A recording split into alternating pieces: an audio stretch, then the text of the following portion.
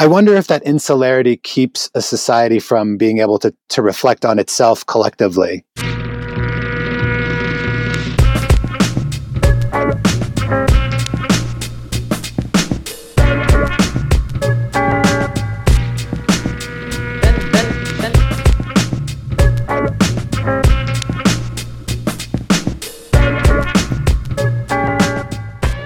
Hello, everyone. Thanks so much for joining us here in the caves of Altamira. This is the inaugural episode in a new podcast venture.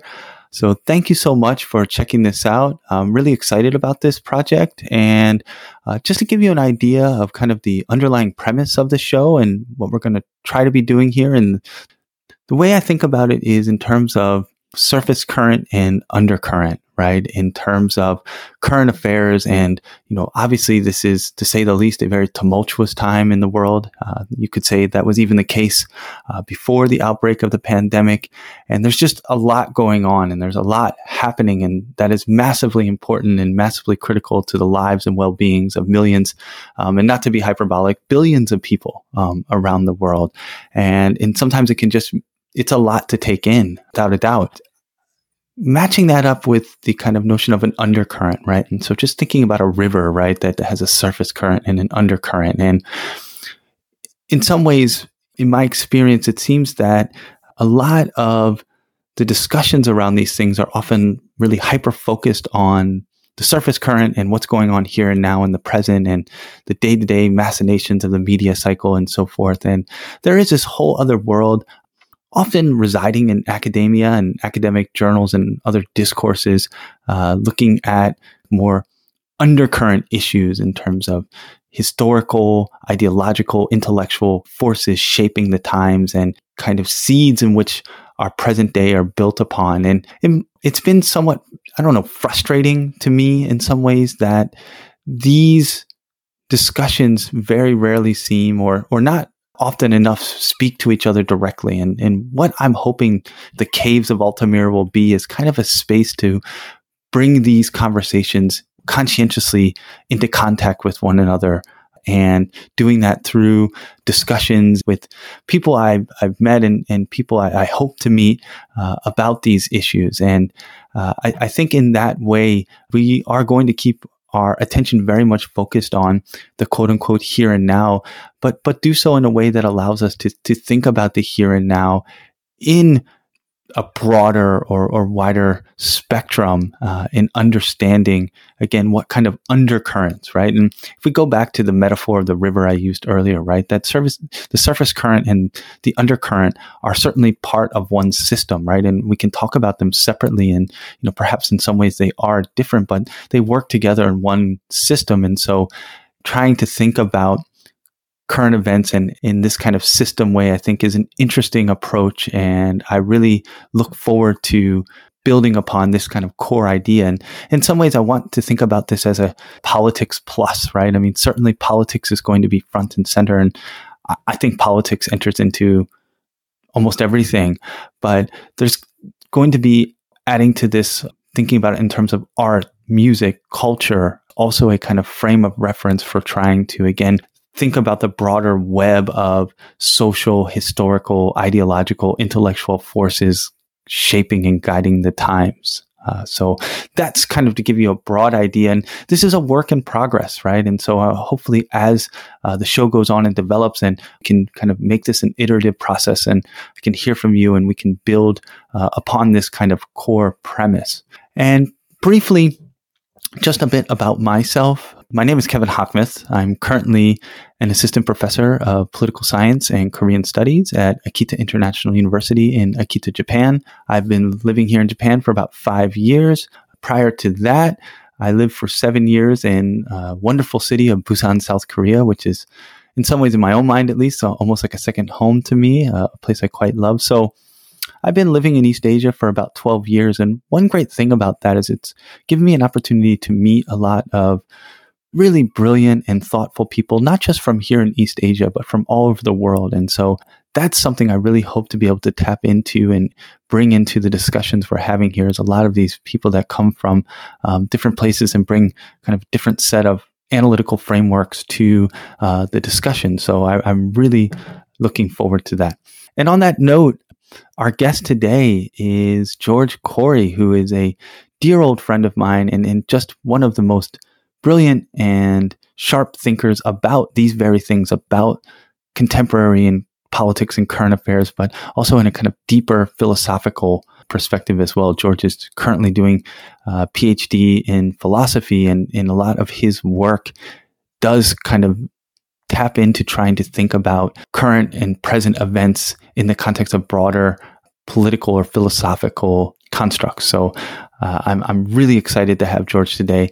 And as I mentioned earlier, George would be one of those fascinating people. He is, as with myself, I'm from the United States and George is too, but I met him in a kind of dingy, divey bar in Gayadong in Busan in the fall of 2008. And we started having discussions about politics and current events and political theory and what have you then. And, in some ways, this is great. Here we are over 12 years later, and we're continuing this discussion via podcast format. And as a bit of a cliffhanger, George announces a new book project that he has just commenced at the end. So as an added bonus, if you stay on till the very end, George talks about this new book project, which I'm not going to give away too much now. It's just mind-blowing and fascinating, the whole premise and the background to the project. So let's get to the discussion now.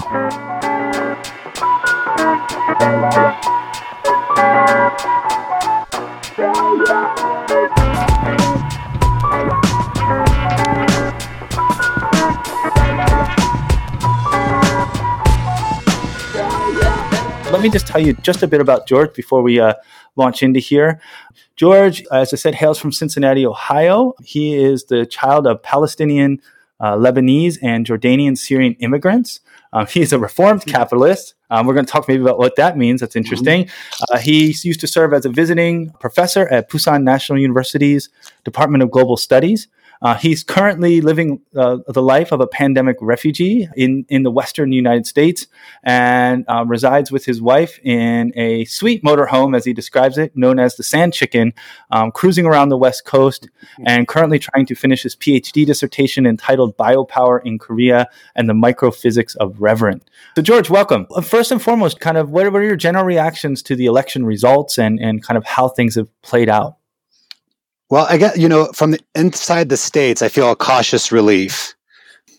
Maybe it would be differently if I were in Korea or something, but maybe very similar, but like a cautious relief, a feeling that things are so delicate, but, and we're at like some kind of delicate balance, increasingly delicate balance. And not to catastrophize it, I don't mean to suggest that there's really like animosity in the streets amongst one another. There's definitely a climate of hostility in the media and social media.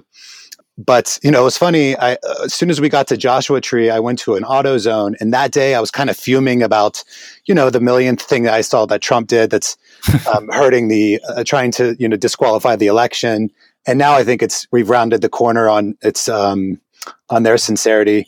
But I walked into an AutoZone, and as soon as I opened the door and I saw a couple coming out, and it was this guy that was just decked out in MAGA gear. And I just, and he said, thank you, and as he walked by, and I was like, yeah, no like hate towards the guy or anything like that. Right. It was kind of funny though. It kind of took me aback. I was like, huh. And, yeah.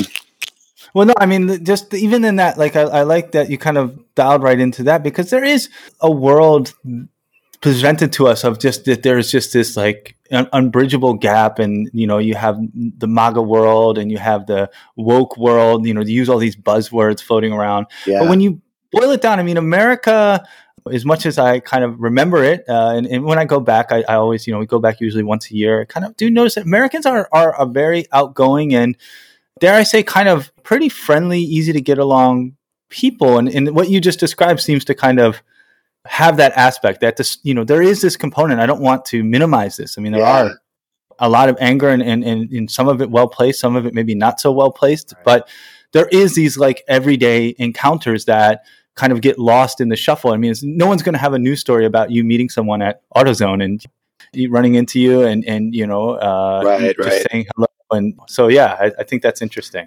Yeah. Like the idea of there being like this I've been in countries, I've lived in countries where there were people that were one against one another, like, and you could see it in the streets. It was visible, it was marked, it was neighborhood, like it was it was in the street discourse. That doesn't exist here. It's nowhere near that.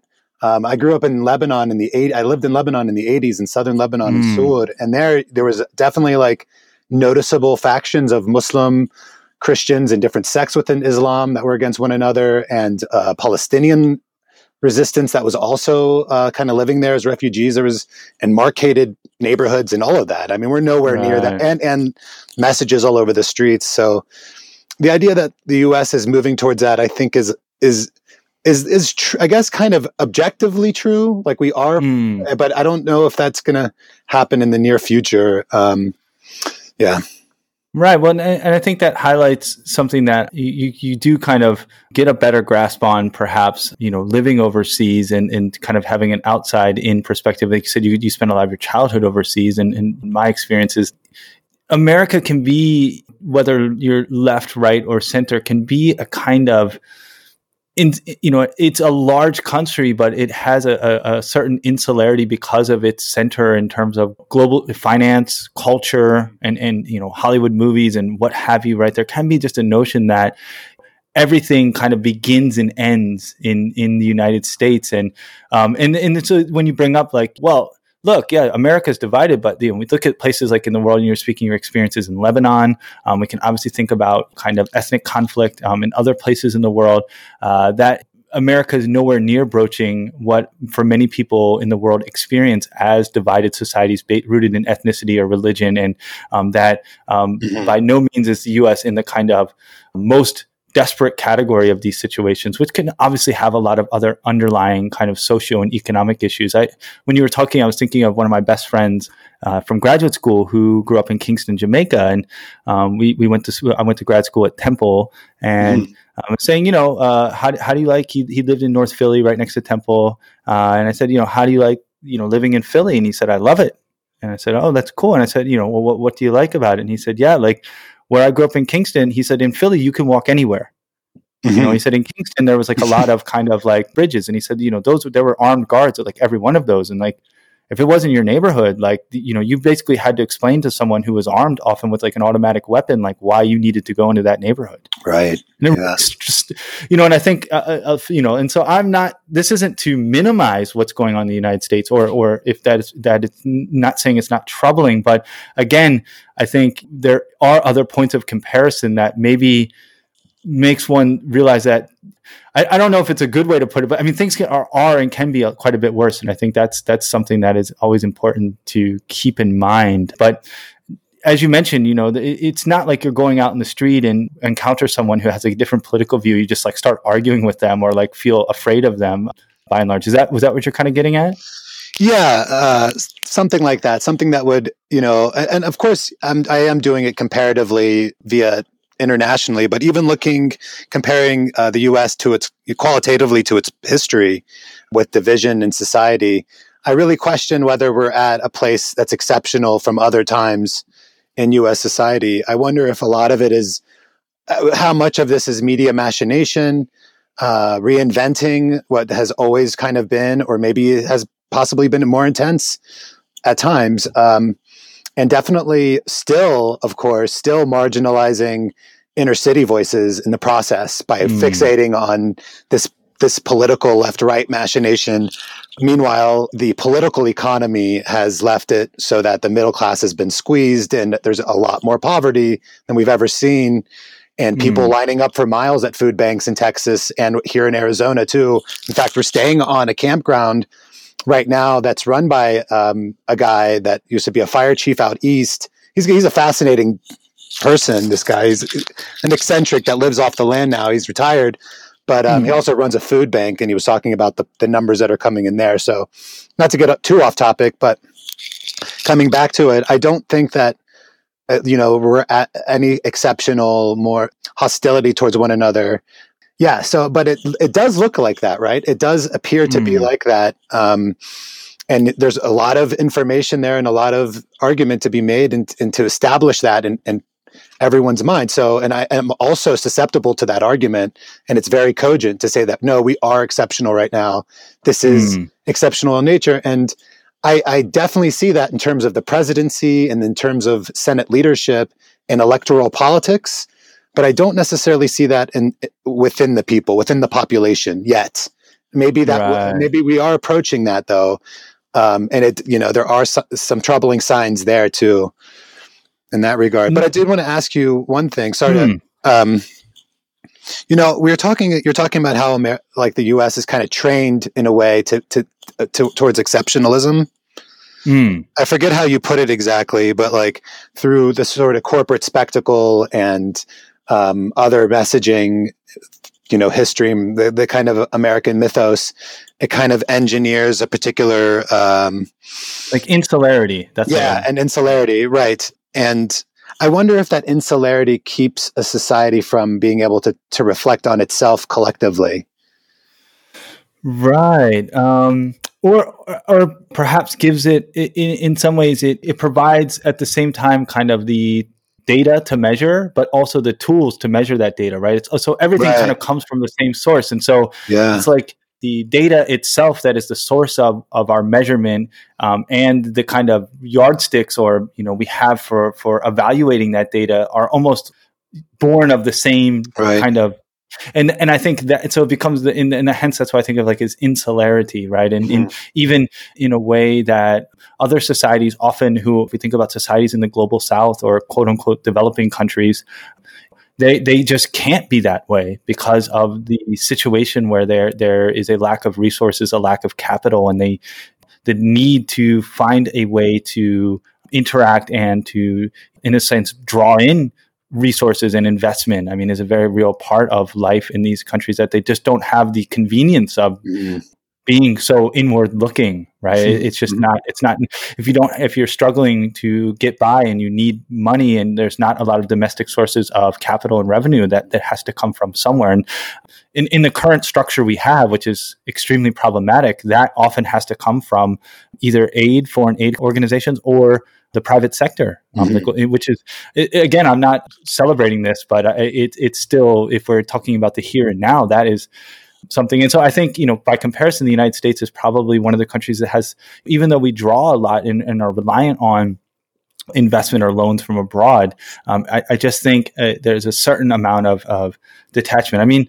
In one way to think about it is in how much Americans would assume, and in some ways correctly so, that like the machinations of the Trump administration and Trump's elective and like Trump's tweets and whatever he's doing. This whole Trump everything, right? I think we should just have a day of no one in the world can say Trump. That's my proposal. Just everyone agrees, like nowhere, not in text. We're just going to take like one day, and myself included. I'm saying I'm included in that. We all need it's like a day of penance, right? You can't even not be named that day. It's like Yahweh, right? You can't say, and it's like the opposite. You can't say Yahweh because he's so great. Like you can't say Trump because he's so awful and deplorable, right? But I think on another level, I always think, well, how many Americans are like really involving themselves with like the machinations and the kind of politics of what's going on in China right now with Xi Jinping and like what he's been doing? Americans are like, I don't know. And I'm like, well, China's as important now as the United States, if perhaps even increasingly more important in terms of its global reach and influence, at least in Eurasia and East Asia. And how many Americans are like following Xi Jinping? Right. It's kind of interesting, and I kind of, if you think about it that way, and I had that kind of reflection. I was in Japan. I was teaching here at AIU in November of 2016, and I did a little kind of memory, kind of diary kind of entry on Facebook recently about that day as the next election day approached in 2020. And it's kind of about like the whole psychodrama of my day and kind of like what's going on and like having that experience overseas. The whole end of it is I finally get to my class at 3:30 and I'm like in this whole state. And I'm like, oh, we're going to have to talk about this. It's a class on Korean development, but at the same time, this is this huge earth-shattering issue. And I walk into the classroom and look, most of my students are like, 20-year-old Japanese students, and they're like fixing on their phone and I'm like, so what do you guys think about today? You want to talk about it? They're like, what do you mean? Right. And to me, that was a lesson, I mean, not to be cliche, like the students taught me something, but in that case, they really did. Yeah. Like, Yeah. look, well, I'm a 21-year-old and, living in Japan. I don't care. I mean, oh yeah, Trump, he's weird. Haha. What an idiot. I don't Right. know. Right. It's just like, I mean, in that to me was like a kind of, yes, this is a big deal as an American, but yeah, I think that is it. And I think that's something that is something that unites left and right. This kind of, you mentioned that term exceptional, right? Mm-hmm. I mean, that is something that kind of works its way into it. And I think one other thing I wanted to kind of come back to and ask you a little bit more about it. I think it's interesting, like you said, there can be this kind of, especially if we, for lack of a better term, kind of mainline or mainstream media. They just look for the good old days and like making deals on the Senate. And if I hear one more time someone talk about Tip O'Neill and Ronald Reagan, and I'm going to kind of like find some earplugs. I don't know. I just can't hear it anymore. And I mean, to me though, isn't the story not that difficult to grasp? And perhaps this is an issue. I'm saying perhaps ironically, of course, it's an issue of lack of minority representation in the media that, yeah, I mean, in the 50s, 60s, and 70s, there was like a 95% plus were like middle-aged and older white men. And they shared a lot of sensibilities, a lot of understandings of the world, a lot of views of race relations from not so good to repugnant. Yeah. That was kind of the spectrum of like, kind of problematic to like repugnant and dangerous was kind of the views on race. And there was kind of a tepid agreement to kind of try to contain Black Americans, specifically, as well as other minority groups. And now you have a lot of democratization, like the increasingly, and of course it's nowhere near on par, but increasingly the political representation and leadership in the country is slowly starting to reflect the actual demographic and racial, ethnic, gender, sexuality kind of breakdown of the country. And of course that's going to lead to some discord. And I think of ironically, I say this in a kind of tongue in cheek, but I think of, Condoleezza Rice's ever famous Birth Pangs of Democracy. Mm-hmm. Yeah. Yeah. Like this is real democracy. Yeah. It's going, you're shaking up this club. And is it really shocking? And is it really shocking that like people like Ilhan Omar or Alexandria Ocasio-Cortez, young, strong women of color, like the opposite of the former power structure, is it shocking that they're like the targets of all this? Yeah, right. So I don't know. What do you think? I mean, that's kind of going to your idea that things, what's different about now. And I think to me that's the simplest answer. I don't know. What do you think about that? Right. No, I agree with a lot of what you said. And of course, a lot of these policies that have been gaining progression over the years have been, somewhat stifled by other forces. And according to I haven't necessarily researched the accuracy of these polls, but it seems that some important polls have reflected a growing consensus about healthcare for all, free tuition. This is Bernie Sanders' platform that tests really good with the population. But the question for me has been how and why do these get stifled or somehow mangled, and what are the forces there that are doing that, and how does that affect the rest of the population?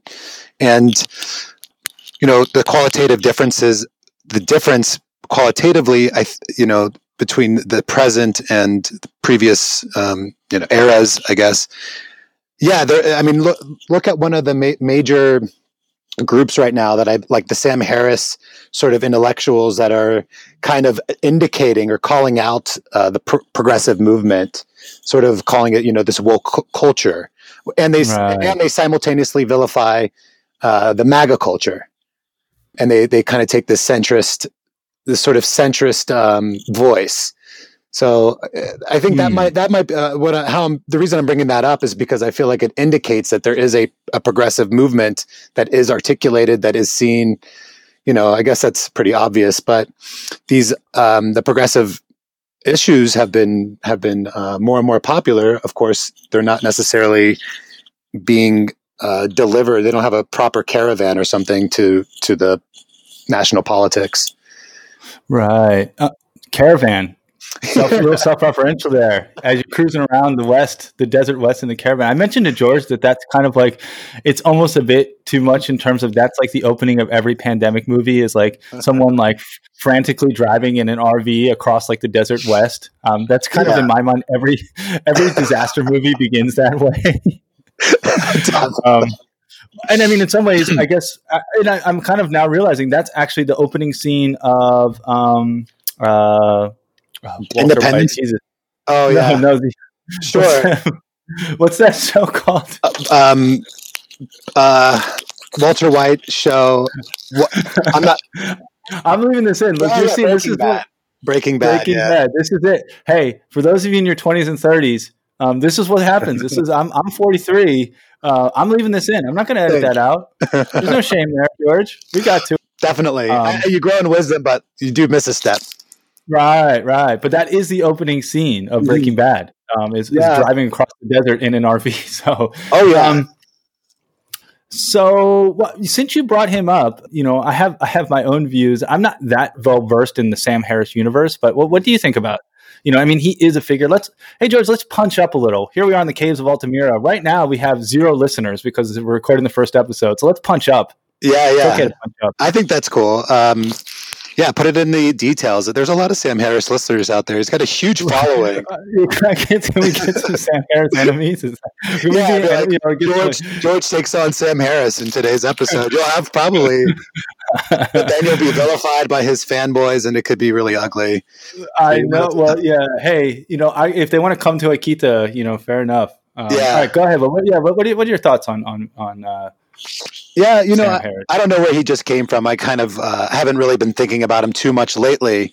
But yeah, he kind of comes up every once in a while as being something like a phenomenon that's, to me, indicative of a progressive movement and the MAGA, because he kind of situates himself in the center. But I think he also plays to his fan base. I think his following doesn't necessarily want to be with the democratic socialist quote unquote practices of the far left. They want to kind of remain within more, the closer to the ideas of privatization. And so I think he plays to that, and he considers he panders to it. But he's a massive intellect. He's a very, very intelligent.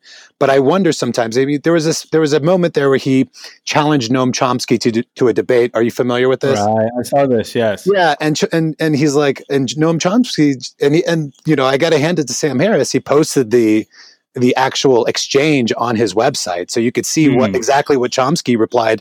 And in my opinion, Chomsky kind of I don't want to say he didn't. He just was very real about his answer, and cut straight to reality, and sort of shown a mirror to what I believe was Sam Harris's intent of more like this commercial aggrandization of himself. I'm debating with Noam Chomsky, therefore he's using Noam Chomsky to make himself a name at a higher level of history. And Chomsky saw it for what it was. He was like, I have nothing to debate with you about anything. Why would you even ask me of I mean, I'm definitely paraphrasing, but to something to that extent. Chomsky's like, I'm not going to let you punch up. Exactly. I'm blocking your upward punches. Right. I step on him. It's not happening. Yeah. So we're at the rungs here. We're punching up to Sam Harris, and he's sitting there trying to punch up to Chomsky, Damn, that's exactly what Sam Harris, if you're listening, I challenge you to a debate. Well, he actually, in terms of a little bit more revealing, speaking of fanboys, I'm a bit of an Ezra Klein fanboy, I have to admit. Yeah, he's fantastic. And he had quite a to-do with Sam Harris, and they actually had about an hour and a half conversation, which was and I'm obviously going to come down on the Ezra Klein side almost every time. Well, I mean, to me, and you're being a lot nicer than, I feel bad because I just think Sam Harrison is a total charlatan. I was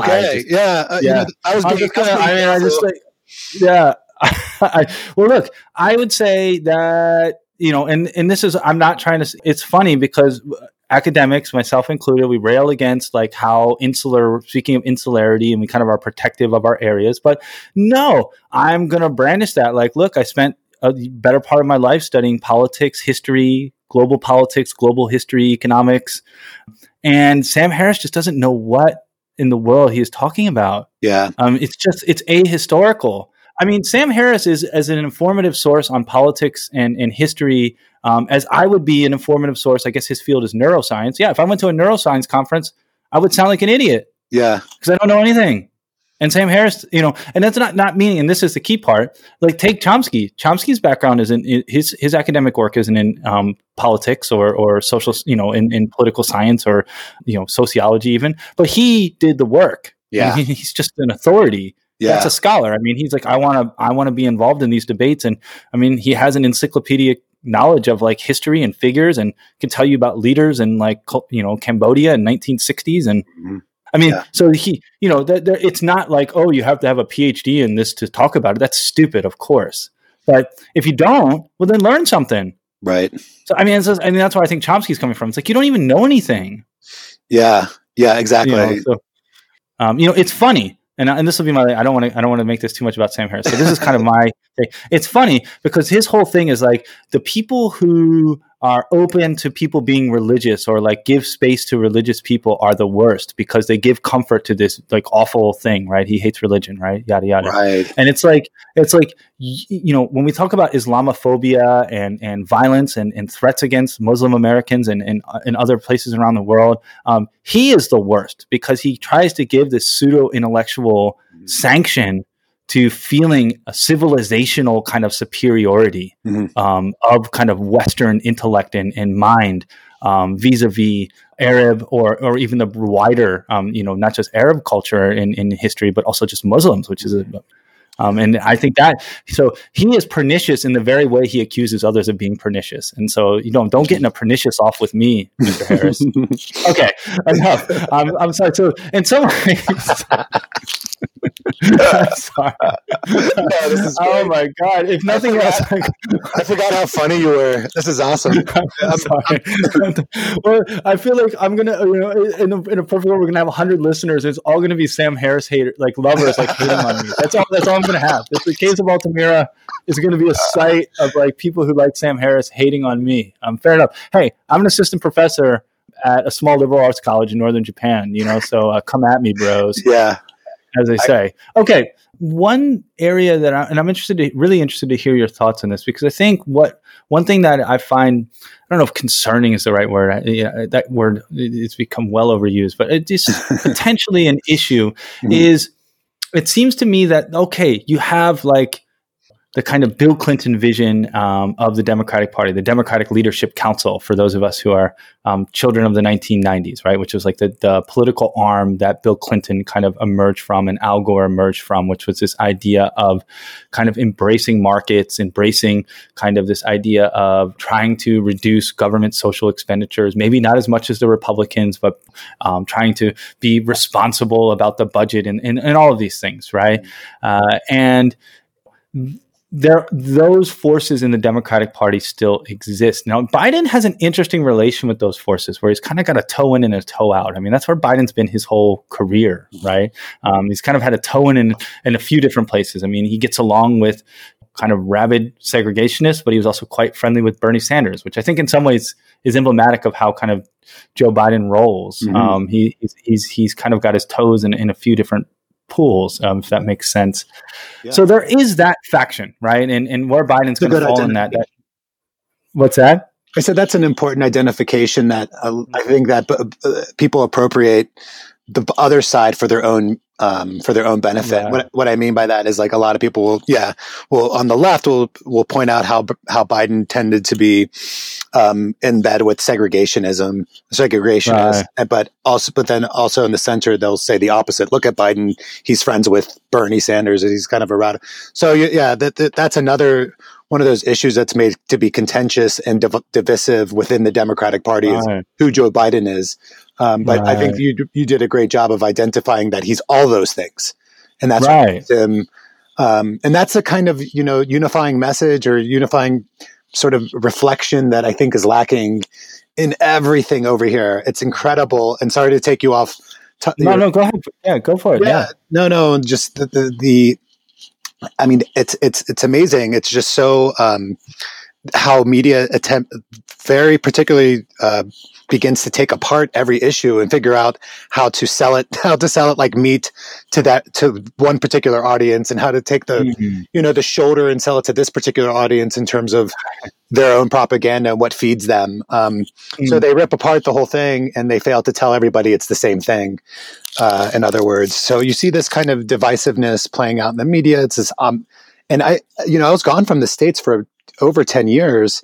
And 7, really solidly for 7. I didn't come back to the States at all because I was going to school in the summers for 7 years. But coming back and seeing the advancement, I was gone before the iPhone made its impact. That was the year that I left. And seeing the social media revolution and the media and the news social media revolution that's happening.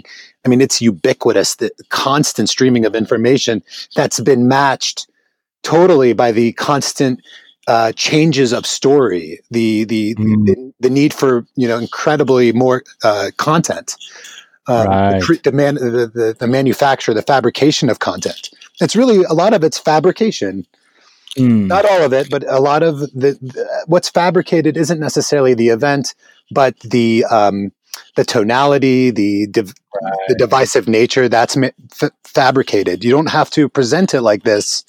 But of course, the media business model works as it always has, except now it's ubiquitous and needs more content. So it's just intensified. Right. Well, just building on that, I think that points to, some broader issues that we see in terms of public discourse, and even some of the ways that it's discussed in kind of left or left of center circles is, I don't want to get too epistemological here. I'm going to try to avoid that. But I think this is, again, where like these kinds of things like epistemology and the kind of lived reality of the now are very much in conversation, yet we're not conscientiously talking about these kinds of questions. And the point I'm trying to make is that, and I always make this in my classes, like facts don't tell us what they mean. Right. Yeah. So when I understand, because Trump lies so much and because of all of this nonsense, that there is this kind of agenda to point out there are real facts, there is truth, and I'm on board with that somewhat. But I'm also think that can obscure that. Going to one of my favorite lines from a song from Cross-Eyed and Painless by Talking Heads, right? Facts all come with points of view. Yeah. Like facts just don't, that famous line, the facts speak for themselves. Well, sometimes, but very often they don't. And there's a trillions and trillions of facts. So even the process of selecting facts is, mobilizing it. And I don't think, to me, that doesn't mean that the information is tainted, but it means that we can't, if the goal is like, if we could just, sometimes I think this is, again, a kind of fantasy of people in the left, or even more probably like the egghead academic left. Maybe that's me, and maybe that's us. I don't know. But it's like, if everyone just knew all the facts, right, we'd be all fine. And I'm like, I don't think that's really what's going on here. And in some ways, and this is going to, maybe throw a little controversy into our first episode. I want to defend, what's her name? Oh God, I'm doing this again. The woman who, not McEnany, but the woman who is a campaign advisor. Sarah Huckabee. No, not Huckabee. The woman, she got COVID. What's her name? Who isn't under COVID? I can't. There's that's not a good way to narrow it down. Yeah. Her husband is the attorney in the Lincoln Project. Conway. Kellyanne Conway. Yeah. Kellyanne Conway. I'm leaving this all in, folks. Welcome to the 40s.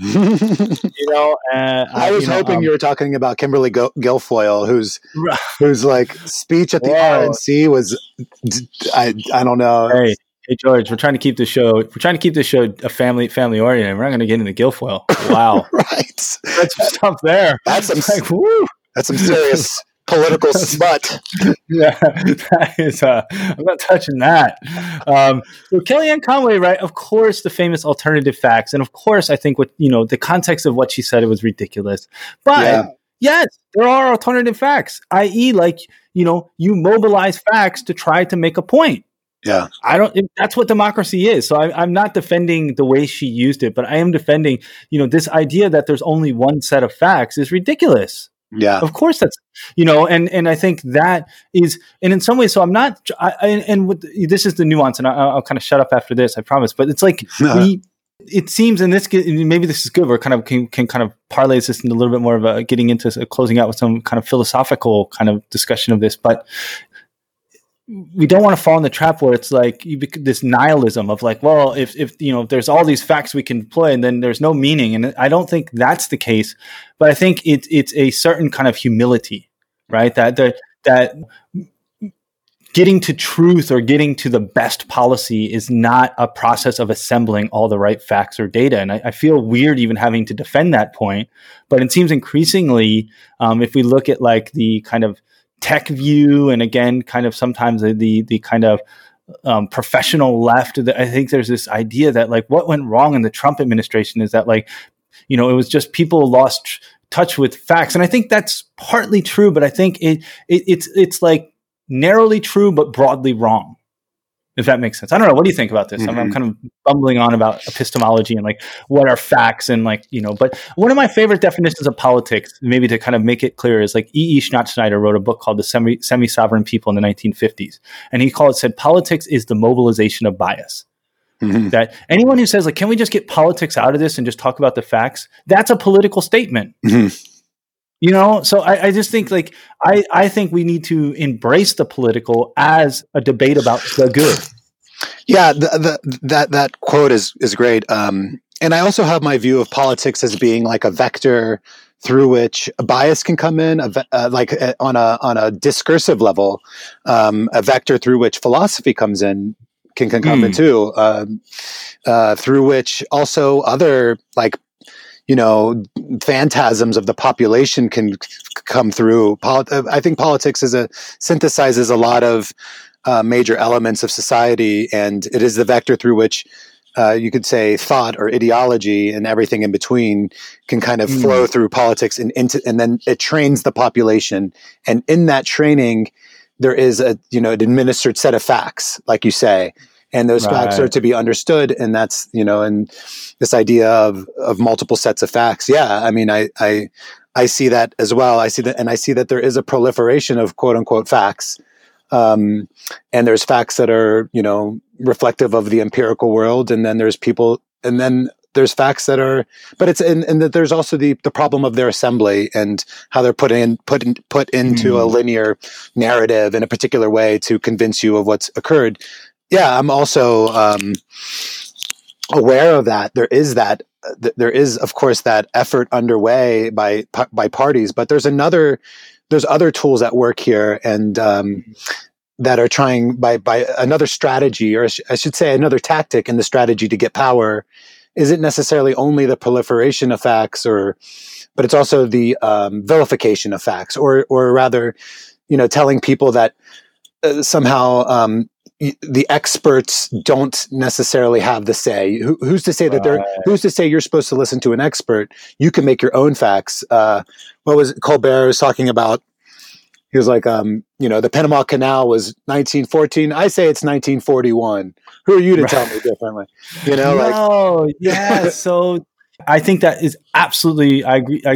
I'm fully on board with what you're saying, and that obviously, and I think Anne Applebaum, who's just become a superstar and just one of the most important kind of thinkers, public kind of intellects in our time, writes a lot about like these lies, and Trump's lying or like authoritarians lying is not about even getting you to believe something that isn't true. It's that they can lie to you so brazenly is itself the power.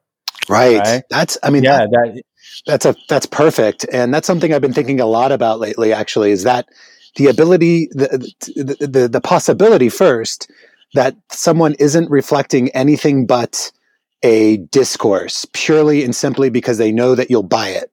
I said, I think in some ways, like you're saying, it can be like there are real things like we were talking about, like the year something happened or like how many people are at Trump's inauguration. I mean, like I do believe in those. And I think in some ways, my view is like we're getting kind of like that trains us on like what I consider the like epistemological low hanging fruit, Mhm. I mean, Yeah. yes, I agree. But I'm saying it's important to affirm that and not to like give up those fights. Like, no, Trump, you didn't have this many people at your inauguration. I'm not like debasing that or even criticizing that, but I'm saying that's a very low hanging fruit. But once we kind of move up the tree, I mean, maybe to give like the classic example of like what I'm trying to get at is like someone who's really has struggling on economic times who like steals a loaf of bread to give to their hungry children, Mhm. right? It's a fact. They are a thief. They robbed a store. That is a fact. Mhm. It is also a fact that they are currently struggling and are doing this out of desperation in hard times to feed their needy family. Right. I can choose so I could just say that person is a thief and I'm not lying. Mhm. Or I could say that person is on hard times and needs to be seen in a compassionate way, not in a way that someone's just stealing for gratification or personal gain. So you're suggesting, yeah, sorry. Go ahead. No, go ahead. So you're suggesting that, like, in the case of Trump, to let's try to think of a more creative explanation or interpretation of him as a yes, or in some ways, like what I'm saying is that taking a more empathic view, or taking the opposite of the empath, or try to take multiple perspectives on a particular person or situation. Not so. I mean, maybe in the kind of what I guess maybe better said is that like, yeah, please. Trump has exposed the importance of these kinds of to use the metaphor again, like the low hanging fruit of like what are facts. And I think so. And if the way Trump's in the stories, he has exposed that those need to be defended. Got you. Okay. Like, I understand. If I'm sick, I want to go to the doctor. Yeah. I want to go to someone with medical training, and like I'm going to believe, scientific information about climate change. Like, and in some ways, to me, though, those are the easy questions, because maybe this is kind of where I wanted to turn to towards the end is if we are talking about kind of some aspect of Trump's movement, and this has been, what's been underplayed is it's not just Trump voters. I mean, the widespread disillusionment in the United States, and a kind of, a certain kind of sadness across the society. And I think that those issues, which could be, again, which affect, that seems to be an equal kind of opportunity problem in terms of rabid Democrats or even left people and MAGA land and what have you and to me, the kinds of way out of that isn't through necessarily just getting the facts right. Right. So getting the facts right can solve a lot of problems. I'm not a postmodern, like there is no kind of true reality or everything is relative. I'm not even saying that's wrong or for anyone to have that view, but that's not my view. I mean, I have that kind of basis, but I think as we move up the chain and we get to this issue of kind of disillusionment, the kind of morosity in the country, the sense of people feeling stasis, both not only financially and economically, but also emotionally.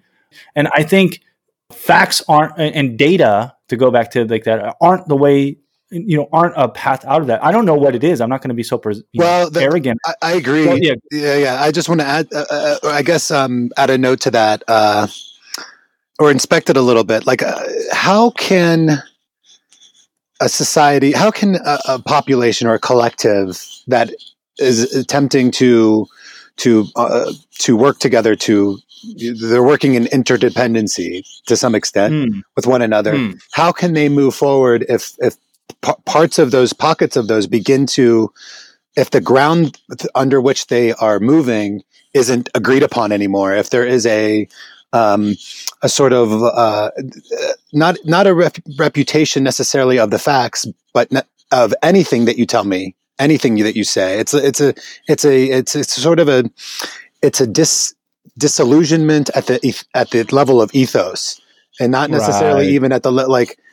It's and I'm not trying to get to the cult argument yet, and I'm not sure about that either. But there is there seems to be a growing. Earlier what I was saying is that there isn't this animosity yet. And I'm giving that word. I'm giving the qualifier of yet. But there definitely is a growing.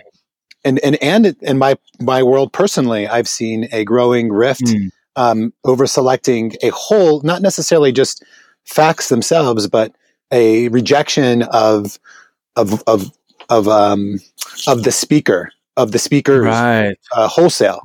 We're not listening to anything you say. Everything you say is wrong, and and both sides are kind of saying that, to some extent at one another. And one of the things I've always wondered is have we gone through the looking glass, or is there some sort of what's going on there, and why is that? I know there's multiple contingencies, and there's a multiple things at play there. I can speak to a couple of them. I can speculate on a lot of them, which is a lot of fun. But I think that the only way for me to sort of assess it the best is to begin at the empirical level, to begin and then extrapolate to philosophy. So it's sort of an inductive approach, where some friends of mine have relied on a more philosophical, less data-driven take. They don't want to necessarily look at like the particularities of history and the effects of the very present to talk about things. They want to keep it at a philosophical level, and data be damned. The amount of information that you can derive from, let's say, a consensus, a poll, how many people in the population believe this to be true. You can get a lot of information from that, and to disregard that, and by information, I don't mean necessarily reality, quote unquote. This is real. I mean, this is what they are expressing. So if they are expressing that, what does that leave us with? I think, where do you start? Maybe I'll try to back up a little bit here and kind of put my cards on the table, at least some of them. Sure. I think a lot of what I like to read, fantasy books when I have time. I'm not a huge fantasy person, but I have read some really good series. And part of fantasy is like watching someone, because I like politics and I like, I guess I'm a social scientist or whatever. I'm really interested in like the mechanics of how societies operate and how society, I think of societies, like what I'm really interested in is like the stories that we tell ourselves about ourselves. Mm-hmm. Right. And like, how do we, and like you're saying, like in some ways that to me is like that's why fantasy books are so interesting, because it's kind of like we do create worlds. We create a story about a world, and that world involves, as you mentioned, some baseline facts, some material reality. I mean, it's not like disconnected. And in some ways, I guess I'm looking, and so you could look, if we wanted to kind of use this metaphor, like we're kind of erecting different worlds, right? And in some ways, part of the allure of kind of what we're seeing in MAGA world, and I think again, in some ways, I need to believe in like empirical kind of data and information to make this argument that like you can empirically see that like a certain portion of MAGA world is like in the process of world building. Right, they're making their own, and it's in some ways kind of like this real time experiment, and it probably a lot of this grows out of, like you're saying, this technology that really took off with the advent of the iPhone, when we started carrying around like powerful computers, and I think what you're saying is like if we don't have that kind of baseline of like that's part of it. I'm sorry to interrupt you, but that's like I think that there's so many contingencies. There's so many. I can't. The ability for some, and I'm probably guilty of this as well, to make these sweeping sort of like statements of understanding. This is why it is. I find that to be very difficult to grapple with. I'm like, man, there's just everything is. There's so many big events. 9/11, for example, that event created a massive new discourse from which politicians could take from in order to exercise or gain power. And that's massive. That's such a huge development in electoral politics and power accumulation that's not talked about.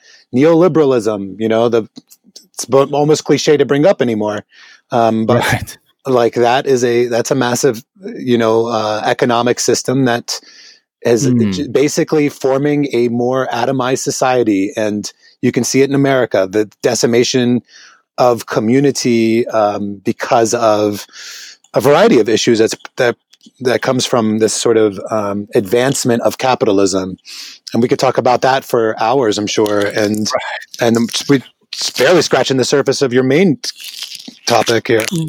Right. Well, no. In some ways, we're getting, we're digging into this. This is good. So, I guess kind of on that point, yes, like these are such complex phenomenon, and there's not like a kind of master key, and that is perhaps a problem with kind of particularly in the media narrative. Like, let's go to a bar in Ohio, your home state, and like let's talk to some locals, and that will really give us the key to understanding this Trump phenomenon. I mean, I think it's good to go out and talk to people and get their perspective. I think that kind of approach is not useless, but it's not going to give you some master key. So I think that's absolutely true. I guess where I kind of, and this is wedging in my own kind of projects or partly hobby. And I've been spending a lot of time like really digging back and reading kind of just these classic works in political economy by Marx, by Adam Smith, Ricardo, and particularly David Hume. I've been really reading a lot recently, and like. Yeah, and what's really interesting is that like the problems they're talking about are very similar to the problems we have now. Totally. But because it's relatively new and kind of novel, they're speaking about it in such an unvarnished way. And what reading Hume on political economy or Hume on ethics or Adam Smith on the division of labor or Marx on the role of work in human actualization, they're writing about these things in such a much more unvarnished way. And in some ways, looking back, and again, this sounds so cliche, but like looking back into these works provides like a much clearer window into our present, at least for me. And I think of these people as kind of for better or for not, and certainly it's a Western, white man's kind of project intellectually. If we go back to this period, the 18th and 19th century European kind of political and economic thought and theory, there are world builders.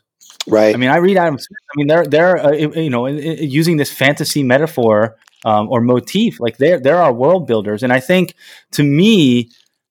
I think this can be, connected back to the here and now. So I'm not trying to go like meta and all, like you're saying, just keep it philosophical, but understanding the actual problems, like people getting like the massive drug issues, massive disregard for poverty, racial discrimination, like these very visceral, real politics, I think are rooted in this kind of world that we've built and the kind of the architecture, the intellectual and kind of, in that way, be it MAGA land or others, and I'm not trying to draw equivalences here. Before I can imagine people saying, "Well, you're saying MAGA and left." I'm I guess whatever. If you want to put me on, I would guess I'm pretty far left or whatever. But that doesn't. I think that's irrelevant to this discussion. I guess I don't want to mention it, but I think in some ways they're kind of outgrowths of this broader world that we've built. And that's why I've been really working. I'm working on an essay now on the division of labor. That's why I'm kind of like jamming in my own. So my kind of, and I want to hear your thoughts on this, George. This is a work in progress. I think the division of labor, if to the extent there is some master key, if we use division of labor, I mean, we have this idea that like ultimately there has to be people in the quote unquote lower rungs of society, and they have to be staffed and they have to be filled. And so long as kind of we assign and there's an implicit notion of someone's social worth or value, perhaps as realized in income. And I mean, I've been drawing a lot from Marx here. And even Adam Smith was quite concerned about this. I mean, what's interesting, if you actually, people who actually read Adam Smith, I have realize that he found the division of labor. He was quite concerned, and he saw like this is going to be awful. Like people working in factories doing the same thing over and over. And all Adam Smith. Let me just finish. All Adam Smith can really come up with, he says, well, this is a pretty poor way to live. I can see, I'm kind of obviously paraphrasing or kind of, but this is not ideal. This is going to lead to people doing these repetitive things, but it's going to create so much prosperity that is worth the kind of sacrifice in terms of human dignity that this kind of labor and having this kind of division of labor society is going to impart. And I think we've accepted that deal. And so much of our world is premised upon that deal, that this is worth it. And that our labor has become, to use Marx's term, alienating, dehumanizing for many people. And that tension is something that affects people, be it left, right, MAGA land, or what have you. I don't know. So what do you think? That's kind of where I'm coming from. I love it. it's pretty like the Faustian pact of modernity was this Right. the division of labor. Maybe I'm making it a little dramatic, but No, that's fine. And of course, what I'm saying is nothing new. I mean, I like this idea that I forget one philosopher said, hasn't someone said this before? He said, nothing new, we just come back to the same things over and over again. So I'm just re-articulating, hopefully in my own way, these things that have gone on. But go ahead. Sorry to interrupt. No sweat. The one thing that I was going to interject there was how you were regarding Adam Smith through, regarding Adam Smith's, perspective or experience there. And it's funny because it looks like, he was observing, right? He was recording what he saw was this sort of emerging way of doing of marketplace, and he was recording his view of it. Right. So I don't mean to suggest that he was, an innocent, observer just objectively recording. Of course, he was recording it in a particular way and under a modality of the times. But that's not to say that what he did was advance a directive. He was advancing an observation, an empirical study of society at that time. That was, what he saw was the emergence of complicated marketplaces that people were benefiting from, and he was pondering what that was all about. So it's important to regard it in those terms, to remember that it was when I say empirical, to get back to the epistemological argument, it was empirical by the viewpoint of the Scottish Enlightenment, by what they were sort of looking to cultivate as well. But that nonetheless, the events were happening. A marketplace was forming, and he sat down and wrote about it and mentioned the invisible hand somewhere, deep in the book. And now we have the whole discursive field of economics, and then the economic state, and now I can order a taco copter from Amazon along with a new pair of Chacos and be there that afternoon. Right. Yes. The fruits of the Scottish Enlightenment. Thanks. No, but I think actually, George, I think it's that, and just in my view, just a little bit more. I mean, I think it's so telling that Adam Smith was a moral philosopher. Absolutely, he wasn't an economist.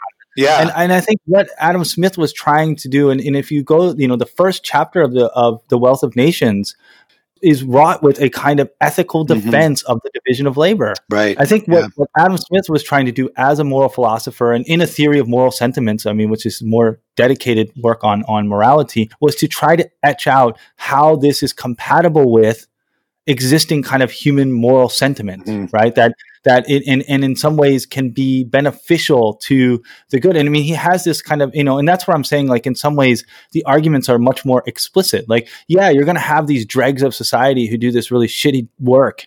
And I'm just really kind of hyper paraphrasing. But he's saying, look, that sucks. And it seems like a pretty abysmal way to live. But the poorest shop, he literally says this in the first chapter of Wealth of Nations, the poorest shop worker in the United Kingdom will be wealthier than a king in Africa or something. Which of course carries with it all the bigotry and so forth. But I think it's so telling that that's what he comes up with. He's providing a description, as you mentioned, and a rigorous kind of empirical description of the modern industrial capitalist system and society. But behind all of that is this forthright moral defense of it. Right. And I think that moral defense is still the kind of defense of, why are there poor people? Why are there poor countries?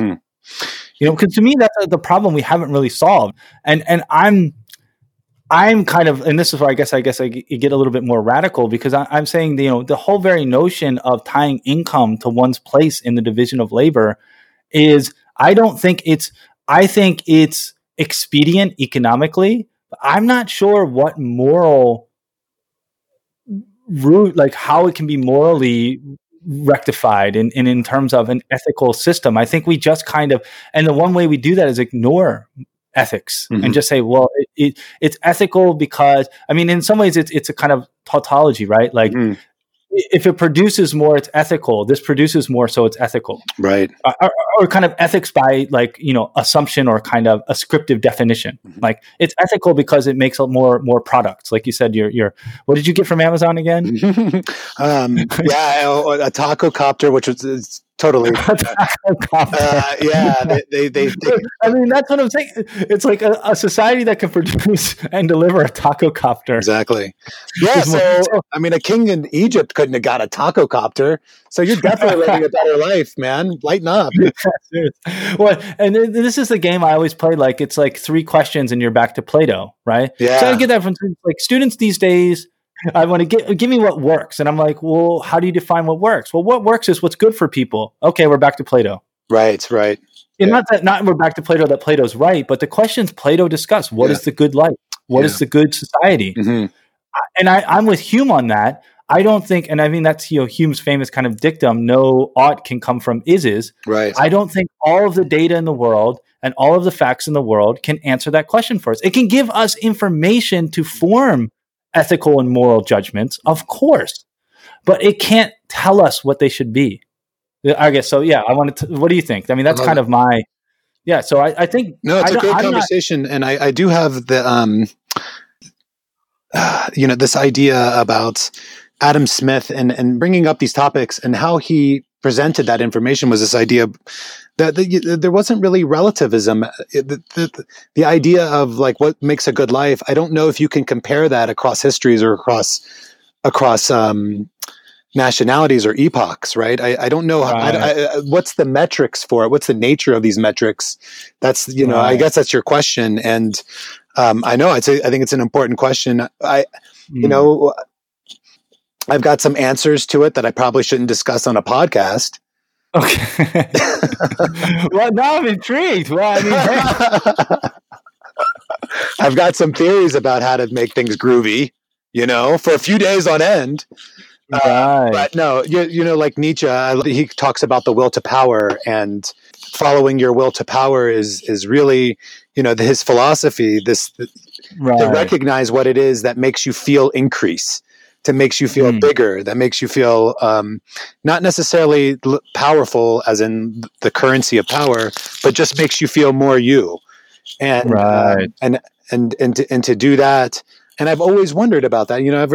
I've read this, the will to power in various ways for years. And I've often wondered about how that could play out if everybody in a society were to do that. Of course, he's not writing to everybody. He's writing to only the people that can read his work, rather. And when he thought that the course he had pursued, like this true, authentic course, was really going to be limitedly applicable, even if everyone could read it. There was only, the classic, many are called, but few are chosen, right? Or few choose themselves. Right, to put it in Nietzsche's kind of kind of enter this.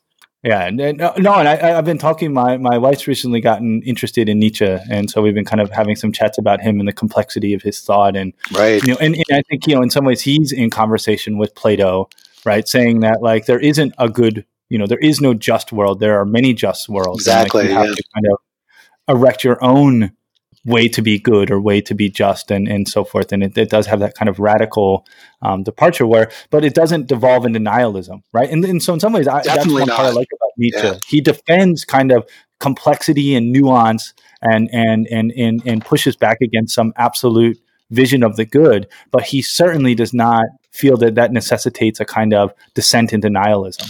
There's another guy that I now I have to dirty the waters a little bit. I don't know why I feel dirty him up. Sorry to do this, but it seems applicable here because it's a voice that has become more and more popular over the years, and he's sort of in the same class as Sam Harris, as this sort of pseudo authority, more self-proclaimed authority who has swallowed a thesaurus and eaten a bottle of Adderall.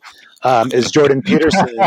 That guy. You're getting real dirty. Right, that is dirty. I'm sorry to do that, but he makes Sam Harris look hella woke, yo. Right, he totally does. And he's kind of fallen off the conversation, I think, since Zizek sort of trashed him in a debate. But he has this thing, and I see it commonly repeated in a lot of the classical philosophers that I've read. They kind of make the same sort of lazy idea of comparing conditions across histories or across epochs, across nations. And there's no relativism in Jordan Peterson's philosophy. There's no, you compare yourself, your lot to the lot of those people around you. He doesn't make any sort of, allowance for that. It's just like these objective terms, somebody making $30,000 a year in America. Well, they have so much more than somebody making, and the average Filipino or something like that. And he's taking well-being to be ahistorical, where it's so reflective of the society around you. And I mean that and on very material, very real levels here, like not abstractly. I mean, when you feel that you're with other people, when you're with them on multiple levels, you feel a sense of calm, a sense of belonging. You have I don't know, that's maybe I'm putting a lot of words out there in people's mouths, but at least I do. And I think that community is based on that sense of witness, of being togetherness. And so to disregard the sense of togetherness seems to me to be, I don't know, self-serving for whatever things that they're trying to do, which is sell books.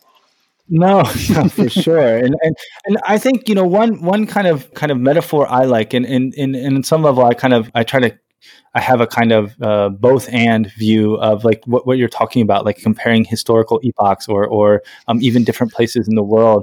And I always use the metaphor of like a thread, And so when I think about Adam Smith and kind of his justification for industrialization, and in some ways a kind of rationale that Marx bought into, like seeing capitalism as this advancement in human productivity, right. And the ability to harness work and to output and so forth. Of course, like the things, like imagining like all these different things around the thread, of course, those change, right? And the thread is very thin compared to everything around it, but it is these like connective threads that like stretch across time. And to give a kind of more specific example, like, of course, the kind of racist bigotry that brought about the transatlantic slave trade or colonial rule in Africa and Southeast Asia and in the Middle East, and the kind of civilizational notions of superiority and inferiority are much different than kind of a lot of things in the ways people think about things now. And often quite, generally much for the better, but we can still see connective threads, right? Yeah. And then when you mentioned that Jordan Peterson example, right, that rationale is in some ways a parody. Now, of course, totally different context, totally different epoch, but it is kindred to the Adam Smith justification. Like in some ways, they're kind of kindred spirits, and so I always like this idea of trying to understand continuity while embracing notions of dramatic changes in social historical conditions that move forward. And so I'm on board. I mean, you don't want to just say like kind of just like deal in these absolute categories, I guess. Yeah, right. Absolutely. I mean, that's, this is in my opinion, reveals Jordan Peterson's absolutely elementary education of philosophy in general. And I say that with absolute certainty, the way he reflects on quote unquote history is so troubled, and philosophically speaking, he has absolutely no regard for discontinuity and at the level of epistemology, and to disregard that to me is a sign of just intellectual weakness or laziness or ignorance. I don't know, one of those three. I don't know. I don't read his books to know for certain, but it's definitely one of those, because I've heard him do it in that debate with Zizek. I've heard when I was first watching his. Anyway, the important thing about him is that he, in my opinion, is reflective of what I think is a common sort of pseudo-intellectualism, and there's slight intensities of that. And I'm not trying to make myself to sound like an almighty intellectual. I know a few things. I've been mired in this shit for a long time now. I hope I've been reading like pouring through Foucault, Nietzsche, and Deleuze, and Lyotard. And, over the years, I hope that I've picked up some sense of authority, a little. Like sure, a smidge. Can I get a smidge? Can I just? You got George. You got all props here. Yeah, no, for sure. No, and I hear what you're saying though. I mean, you feel like you don't want to be self-referential or kind of aggrandizing, but yeah, as someone who spent decades mired in like one field of study, or not one, but in a certain, you feel like, hey, that's got to count for something. Yeah. Because immediately I feel that it's insecurity on a personal level, but I immediately feel, unless I've had publications, which I haven't published in a field other than I don't know, but I'm not well published or anything like that. I feel like maybe I do have this sort of, I give an over allowance to the expert. I want to finish because I wanted to just talk to you, speaking of your work, and one, I can understand, because no matter where you are in this kind of academic game, you always feel this kind of, I feel a lot of imposter kind of, they talk about like imposter syndrome. I still struggle with that. Yeah. I go to academic conferences, and like somebody who's like written like 2 big like Cornell and Duke University presses are on the panel. I'm like, oh my God, they're going to think I'm an idiot. I mean, maybe they're right. But so no, I mean, that's kind of academia. I mean, that's the nature of the business. You're always feeling kind of like an imposter. You don't know enough, or your papers aren't good enough, or someone's already done this better. So yeah, I think that is part of that world. But on that note, I'm really fascinated by this work. I'm excited about it. Again, I just learned about this in the notes we kind of put together for the show. Tell me a little bit about this work, about the work your father's done. We'll kind of close out with that. I think it's a good place to wrap up. Yeah. So this is the first time I've actually mentioned it on a public forum, but I think it's, it's fine. So my dad, he got a position, shortly after shock and awe. My dad was working, and he got a job as a translator in Iraq for the State Department. So the State Department at that time had hired, took jobs for the specific need for translators because of having to communicate with Iraqi prisoners, Iraqi people, different people in the towns. And my dad's particular job was speaking with Iraqi prisoners. So he went to Iraq, to do that. And at that time, he was working hand in hand with a particular platoon, and they would ask him to come in and communicate with these prisoners, and they would, ask and interrogate them. So he was doing this for a while, and then one day he got a particular request for a job, and my dad naturally asked what the job was about, and they said it was classified.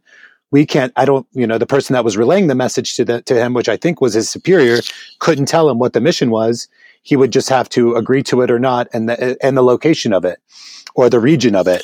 So my dad, I think he took it up a notch and asked another higher up, and they told him that it's usually a good thing and you should probably take it. There's a lot of steps there, and I have hours and hours of my dad talking about this particular time. I'm just cutting through. So so my dad agrees finally, and they take him by helicopter at night to a particular location. He notices that he lands on an island, and he goes into a room. He goes into he gets escorted into a room, into a large room. And then the people that escort him leave, and then another group of people show up, and amongst these people is Saddam Hussein. And so they asked my father to be his personal translator for the next year and a half. So my dad, I mean, not for any a given amount of time. I don't think he knew at that point he'd be with them for that long. But Saddam Hussein had already been through a translator who was actually an undercover FBI agent who had been with Saddam Hussein for 6 months, trying to see about these alleged WMDs, which Saddam Hussein didn't, because there wasn't. And so the FBI agent finally was called back in, and then my dad came in to take it from there. So he proceeded to be his translator, and basically with him daily, every day for a year and a half. And so they formed a pretty interesting friendship, a bond. Of course, my dad wasn't a fan of Saddam Hussein. He's a Palestinian.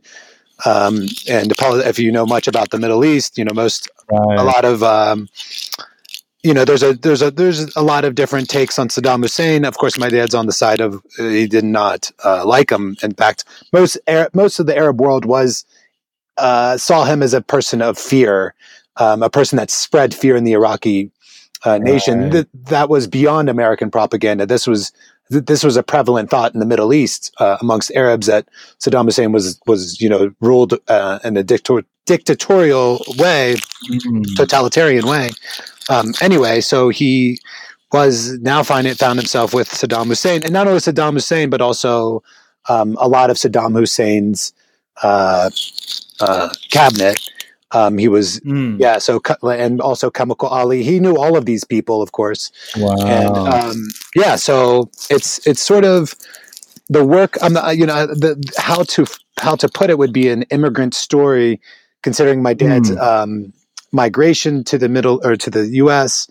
from at that time was Lebanon, but he had lived in Kuwait, and then his story through the U.S. but also sort of talking about this in a genealogical perspective. I'm using a lot of my studies of Foucault to kind of talk about, to inform the genealogical sort of perspective as to what was occurring at that time, and bring in other slices of it. But then I also want to talk about Saddam Hussein's rise through the people and the sort of collective gestalt of Iraq, and how that worked in sort of interdynamism with Saddam's creation, which is politics and philosophy, right? The sort of interdynamic cycle of that. What occurs in politics informs philosophy, and philosophies are formed, and they in turn inform politics. So the fact that Saddam Hussein's a Ba'athist would preclude him from ever being in some sort of alliance with Saudi Arabia, or with the particular sect. The name escapes me at the moment, but where the Bin Ladens come from of Islam. He wasn't, he's Wahhabi. Yes, exactly, Wahhabi. That he was at odds with that kind of interpretation of a state and the use of Islam therein. And so I don't know. I'm kind of getting off point, but in a nutshell, I'm trying to relay the idea of Saddam's emergence in that way, but by also discussing other megalomania, the megalomania of a leader, but also how that is working with the population. How is he a product of the episteme, and how does that work? Right. And I guess, I haven't finished the book. I've barely begun it. I have a lot of hours of, discussion with my dad. I've written out some ideas of chapters and outlined particular areas too, but I'm still taking a lot of research in. That sounds, this just sounds fantastic, George. Yeah, a book, even if I didn't know you and never met you, and if I saw a book like with that kind of premise, I would definitely pick it up. I like that you're kind of trying to take this, and put this in your own family story, the story of the Middle East and the story of the Arab world, in the post-colonial period. I think so many things kind of tied together, and in some ways, Saddam was representative of this kind of path, this one view of modernity in the Arab world that in some ways again is still unfolding awfully in the Syrian civil war. So everyone stay posted. I think that is going to be a really interesting and important book, George. So I think that's as good a place as any to wrap up what I have. It's just been, I think, better than I could have expected. I knew this was going to be a cool conversation, but this kind of conversation kind of reflects what we're going to be trying to do in the podcast in the future. And it might not always be based on American politics. It won't be. I'm going to hopefully bring in a lot of guests from different places in the world, but still always trying to think about the contemporary and the kind of underlying philosophical questions and issues that emerge from an intense focus on the here and now. And I think George has been a great guest to talk to. So thank you so much, George, for coming today. Yeah, awesome time, man. Thank you so much. All right. Well, thanks, everyone. If you're still here now, you are already a diehard fan or a hardcore Sam Harris fan that is waiting to the last moment to trash it. I don't know, one or the other. Thank you so much, everyone. Have a wonderful day, and we'll try to get a new episode up within another week or two. So please stay tuned. Thanks so much. Peace.